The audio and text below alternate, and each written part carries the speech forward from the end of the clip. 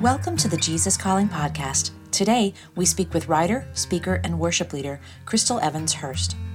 Crystal grew up as the daughter of Dr. Tony Evans and was surrounded by the Word of God her entire life. Although her upbringing was rich in love and God's teaching, when she ventured out on her own, she experienced missteps, pain, and disappointment. But the truth that God was still a part of her story, no matter the circumstances, kept her ever resilient. She's written about her experiences in a new book called She's Still There, Rescuing the Girl Inside. My name is Crystal Hurst. I am the author of She's Still There, the co-author of Kingdom Woman, and I write to encourage women in their spiritual walk.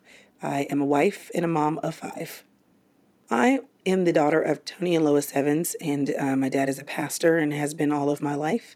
Been in the same church that he founded for 40 years. There are 4 of us total siblings, and we grew up in a great Christian home, having had the opportunity to be a part of the development of the spiritual legacy that my family has of course impacted me. And I definitely think that forms a great foundation for who I am today and what I'm doing today. But a part of my experience and a part of my story has everything to do with the choices that we each individually get to make about what we take on from our history and our upbringing, what we eschew, and how we learn to embrace the Lord in our own lives as individuals, how we choose to engage with Him in everyday life. Built in me was the desire to succeed, straight A student. I did not really work hard to be a people pleaser. I just ended up pleasing people because I just usually did what people wanted me to do. I just made the grade and just showed up and did what I needed to do. I went to school aiming to major in marketing. And I took my first psychology class. That was a part of that degree plan, and remembered thinking, this is for the birds. Like, there's all of these philosophies with how people work and how marketing should work. And it was overwhelming to me. And I went from marketing, a very subjective study, to accounting, a very objective study. If you live life for any length of time, you realize there are a lot of things that they're not easy answers for. And you spend so much time trying to fit them into a construct.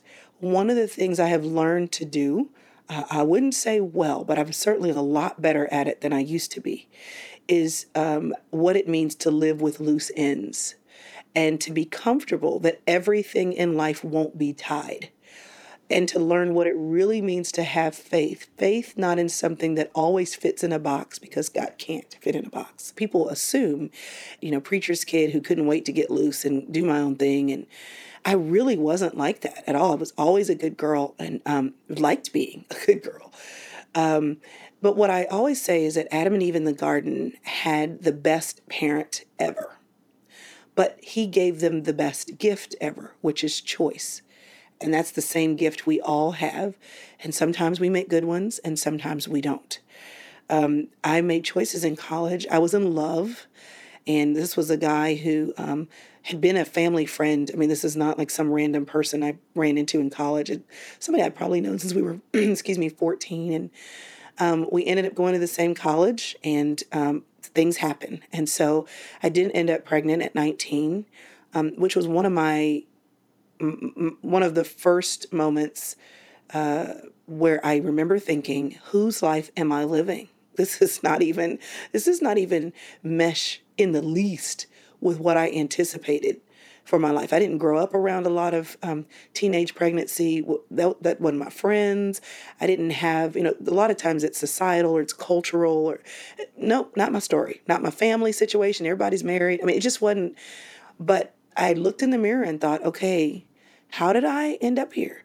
There was a huge cognitive dissonance in my life because of this reality that was totally juxtaposed against my expectation. When you are alone, when you feel alone, when you feel isolated, when you feel ashamed, when you feel guilt, when you feel bad, in that place where it's a little dark and you're a little farther away from everybody else, or at least it feels that way, that is the place where you can get to know God in a completely different way than you can when everything's right side up. And so I searched the scripture during that time in a different way. I cried out to him in a different way. I begged him in a different way. And he really was the closest person to me because I felt so far away from everyone else. So because I experienced a deep love from him of me during that time, that is and still continues to be my deep theological truth that I really want to convey to people in all different circumstances of life, caused by themselves or caused by other people or just life.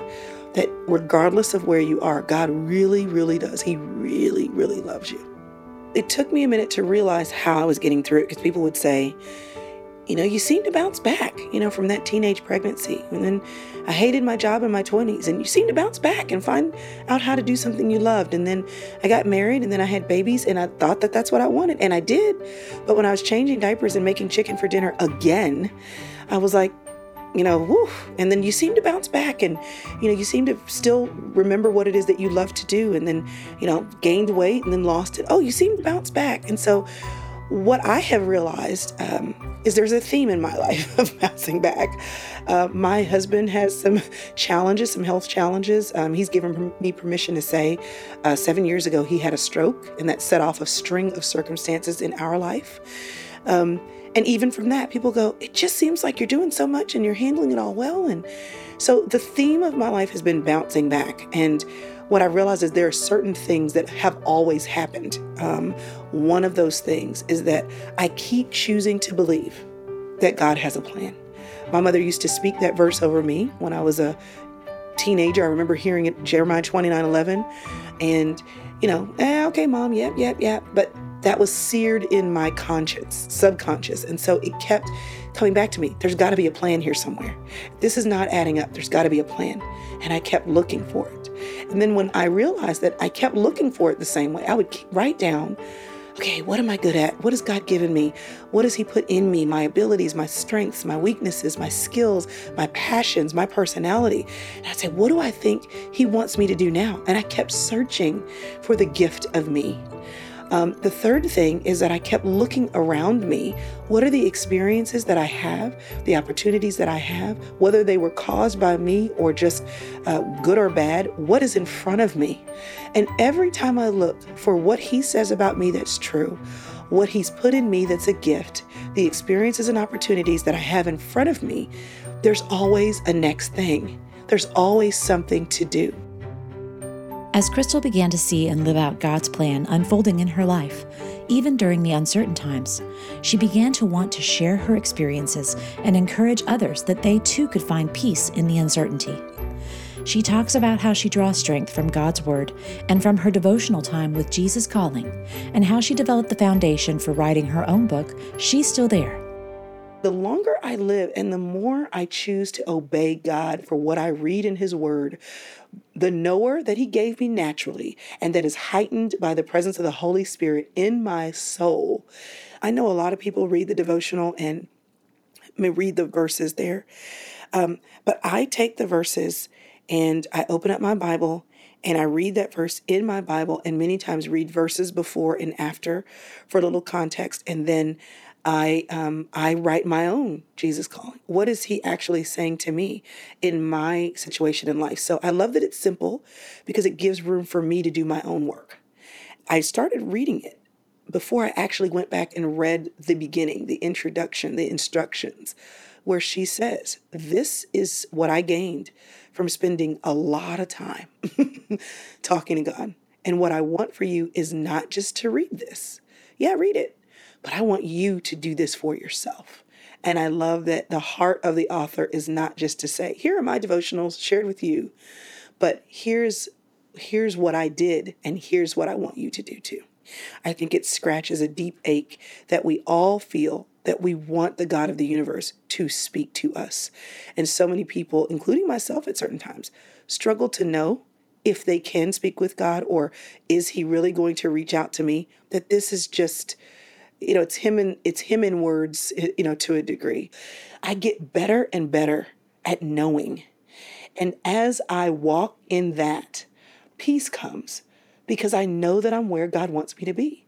And when I'm not sure, I've learned to experience peace in the waiting and in the uncertainty and in talking to God and telling him where I need him to make up the difference because I don't know. Even in the not sure, I still know that God holds the unknown in his hand and that his plans are not thwarted. Even when we screw up, because we don't, have every decision made cold turkey right on time every time. He, in his providence, can hit a moving target with a crooked stick.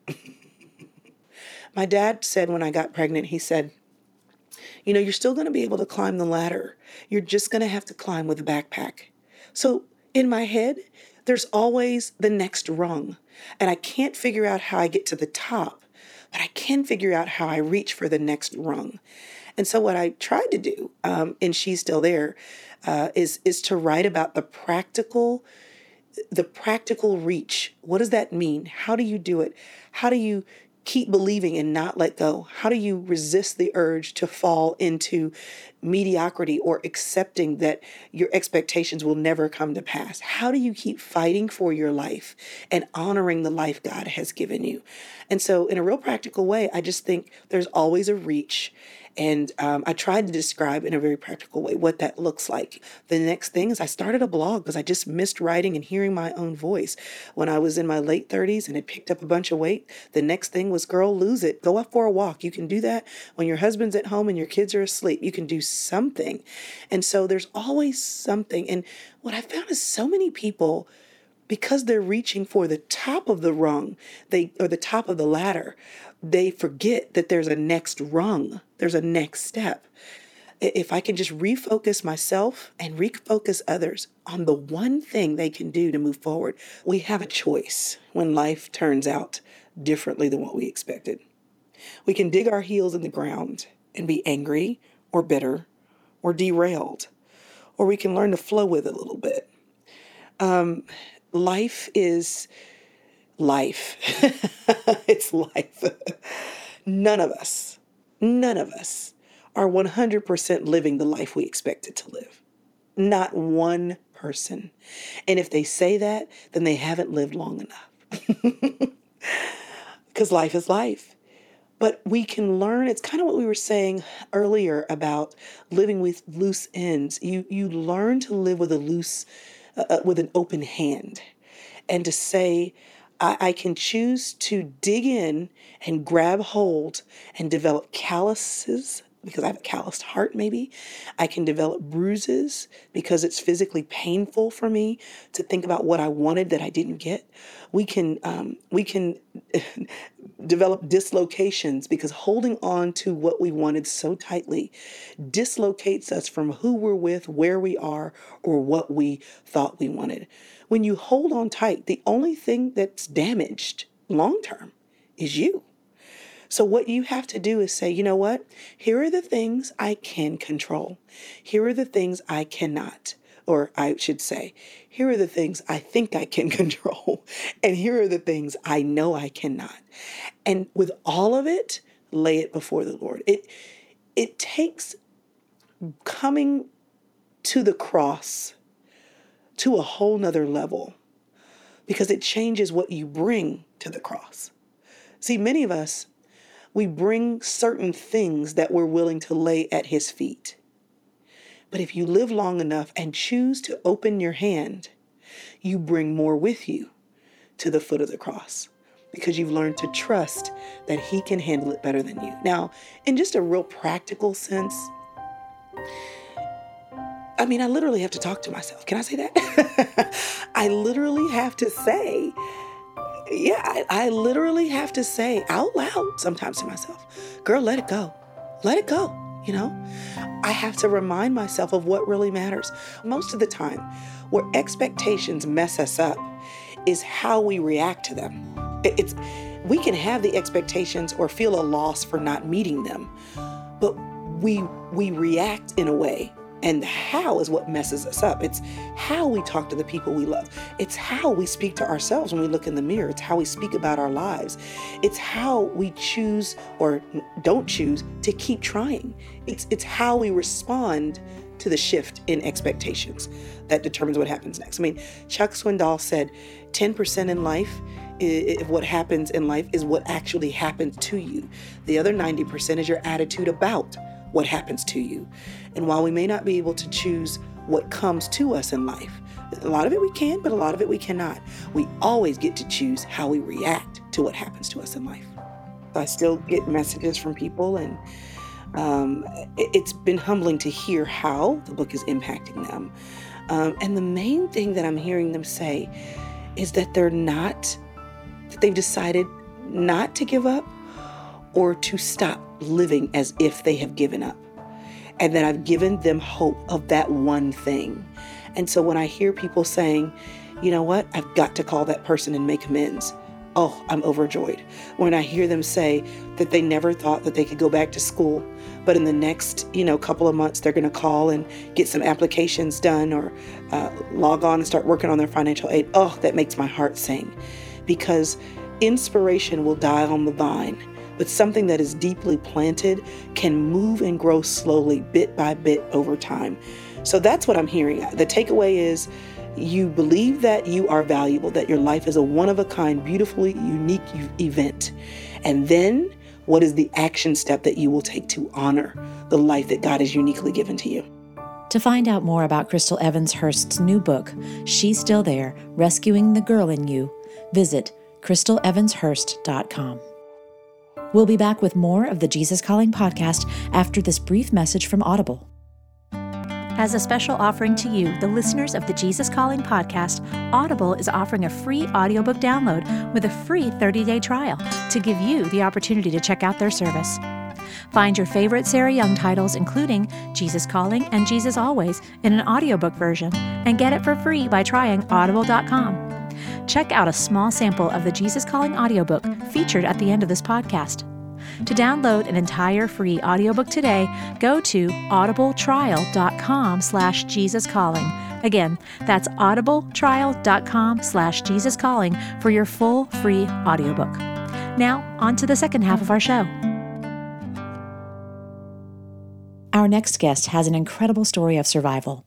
Diagnosed with stage 4 cancer, Edie Sunby was given 3 months to live. Fear and worry about her family were her first reactions, but a strong desire to live and move prevailed. While enduring over 79 rounds of chemo, plus radical liver and lung surgeries, she decided to walk 800 miles along the California Mission Trail. And during that time, she got closer to God and learned to trust Him for her life. My name is Edie Littlefield Sunby. And when I was diagnosed with stage 4 cancer, given less than 1% chance of survival, I had 2 choices. I could go home and I could prepare to die, or I could get moving. And I decided to embark on a once-in-a-lifetime faith journey and became the first person in history to walk the 1,600-mile El Camino Real Mission Trail. I grew up on a cotton farm in Oklahoma. My folks were probably the most authentically real Christians that I have had the pleasure of meeting in my entire life. They walked their faith, they lived their faith, they breathed their faith. They were their faith. And so in times of drought, when things were not going well, they never seemed to mind. Daddy would work a little harder and Mother would use a little less. And we would always get by, and they always put their faith in the Lord because they knew there would be times of plenty and there would be times of struggle, because that's just how life is. It was wonderful growing up on a farm.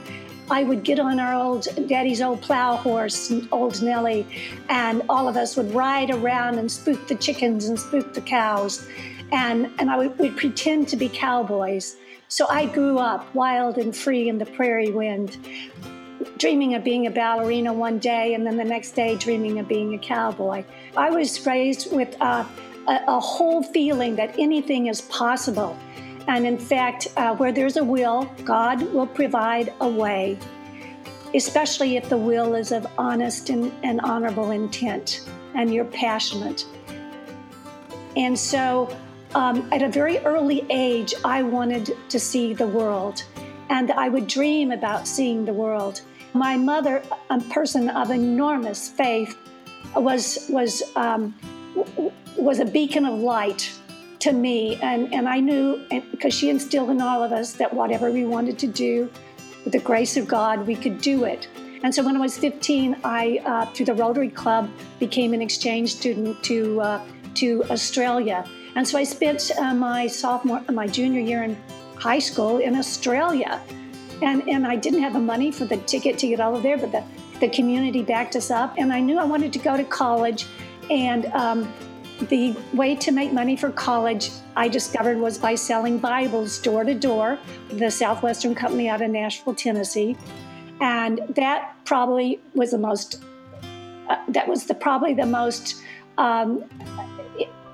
empowering experience of my life. And I learned that you have to be as enthusiastic at the last door at the end of the day as you were at the first, because that last door deserves the same kind of attention and respect as the first person you talk to. I grew up dreaming of big things, and then I went to the University of Oklahoma. I paid my way. I also worked as a janitor. I worked in the philosophy department on a philosophy journal as a proofreader. I did all of these things to pay for my college education. My senior year in college, I had an opportunity to interview with IBM, and they were looking for people like me who were enthusiastic, self-motivated people who enjoyed sales. And I always enjoyed sales because it's a meritocracy. Sales, it doesn't matter who you are. It doesn't matter your sex. It doesn't matter the color of your skin. It doesn't matter anything about you. As long as you can connect with people and you can understand what people need and what people want, and you can present a solution to what they need and what they want. I rose up through the sales ranks of IBM, and I had an opportunity to be a vice president of Pacific Telesis in San Francisco, where I had an organization with 500 people reporting to me and my organization. I was a area vice president of marketing. And so all of those wonderful career things were just one step at a time. I met my husband in IBM. His folks were very, very strong Christians, very devout Lutherans who lived their faith, just like my folks who were devout Baptists lived their faith. And so we had instantly a lot in common. And and we didn't know each other that long before we got married. But we've now been married 42 years.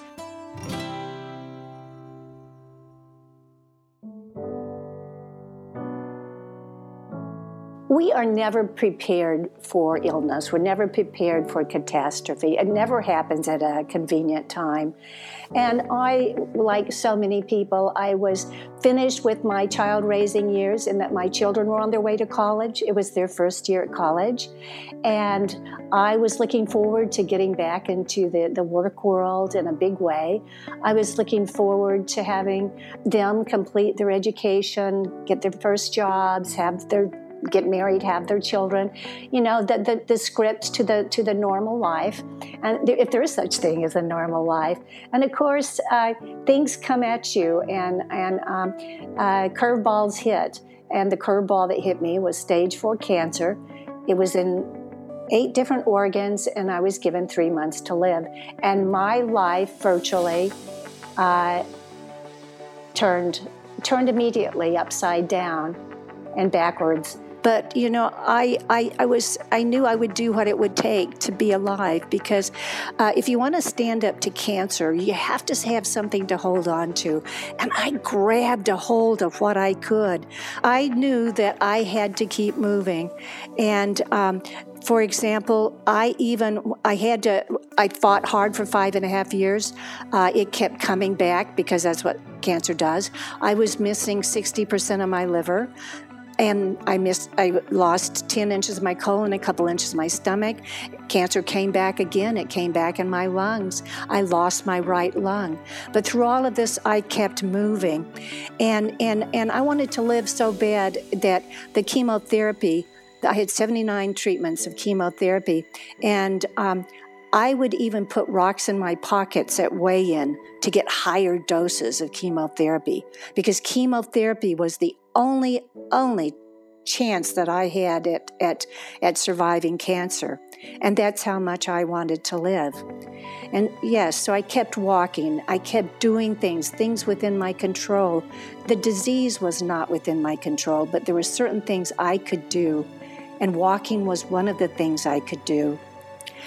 Less than 6 months after I lost my right lung to cancer, I felt, because I'd fought for 5.5 years, through all the chemo, through the radical surgeries, through death, really, many times in emergency rooms, many times in intensive care units. When I lost my right lung, and we pretty much got it, we felt, after 5.5 years, I was so grateful to be alive. I was so thankful to be alive. And I'd walked all during this 5.5 years, and I wanted to just heal, and I had learned that walking is healing. And so I yearned to walk the old California Mission Trail. I needed to heal physically, I needed to heal emotionally, and I needed to heal spiritually. The old Mission Trail in California starts in San Diego, and it ends north of San Francisco, 800 miles. And I started this walk of thanksgiving, of gratitude, to the 21 old missions that lined this old mission trail. And at each of these missions, I would stop. I would light a candle. I would say a prayer. The Franciscan missionary or parish priest would pray with me a healing prayer. And I walked with family, I walked with friends, I walked alone, but I always walked with God. It took me less than 2 months. It took me 55 days to walk 800 miles. I walked on average 15 miles a day with one lung. And when I got to the end there in Sonoma, I did not want to stop walking. So when cancer came back again 2 years later, in 2015, I knew I needed to finish my mission walk. So I went down to Loretto, and with the help of cowboys, 20 vaqueros, Mexican cowboys, and about 30 or 40 mules, pack mules and saddle mules, made my way through the Sierras and the Sonoran Desert of Mexico, following this old mission trail, another 800 miles in 2 months to the border. 1,600 miles sounds like a long ways. It is a long ways, but it's really from mission to mission. There were 18 of these old Jesuit and Franciscan missions in Mexico, and there's 21 in California. So there were 39 missions, and that was my destination, was to get to a mission. It wasn't 1,600 miles, it was 39 missions. And the love that I received at each of these, and the sense of adventure to get to the next mission, it was the sense of excitement of 200 years ago, of walking, of getting to a place with food and water and shelter and prayer and blessings. And that's how they opened their arms to me. You know, walking is healing. And as I walked this 1,600 miles, I healed in different ways. My body healed. My body healed from losing my lung. There were mountains to climb, and some days I felt like I would pass out. I couldn't get enough breath into my lung, my remaining lung. But I found that if I just kept on walking, that my lung capacity, my available lung capacity would expand. It would grow, which is how we heal. And I found that toenails would turn black and fall off, but they would heal, and blisters would heal, and aches and pains would heal. And I felt the same way emotionally. God told Job, pour out thy overflowings. Those overflowings, emotional overflowings for me, it was fear, it was terror, it was despair, it was all of those things that happen to us in life that when we have no control. And when we pour out those overflowings of emotion, that allows grace to flow in. And as I walked, my prayer became grace in, cancer out. With each breath, it was grace in, and each out breath, cancer out. 1,000 steps became 1,000 prayers. The prayer I've always had is, Lord Jesus, have mercy on me. Lord Jesus, have mercy on me. And that's always instantly given me peace. Lord Jesus, have mercy on me. To trust in that mercy and to have faith in it and to hold on to it, to hear it and to hear Jesus calling and to follow Jesus.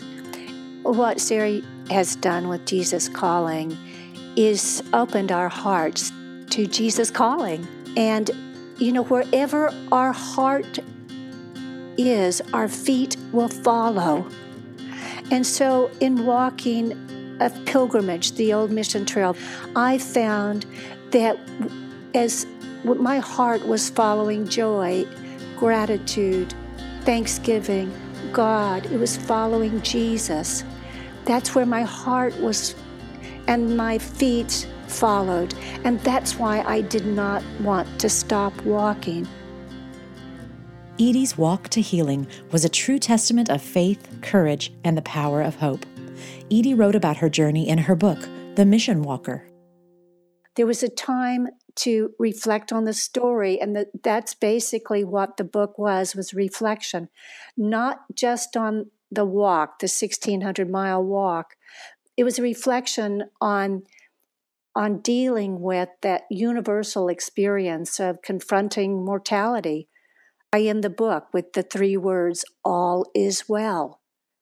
That if God, I believe, is whispering to us anything, it's all is well. If he could whisper whenever we're going through the struggles, when we're going through the suffering, when we're going through the difficulties of life, all is well. All is well. I'd like to share one of my favorite passages, if I could. Paul reminded us of many things, and Paul suffered horrendously in prison, and the difficulties he encountered were just profound. But he never gave up faith. He never gave up. He never wavered. And what is written in 2 Timothy 1:7 has stayed with me. And the verse is, for God gave us a spirit, not of fear, but of power and love.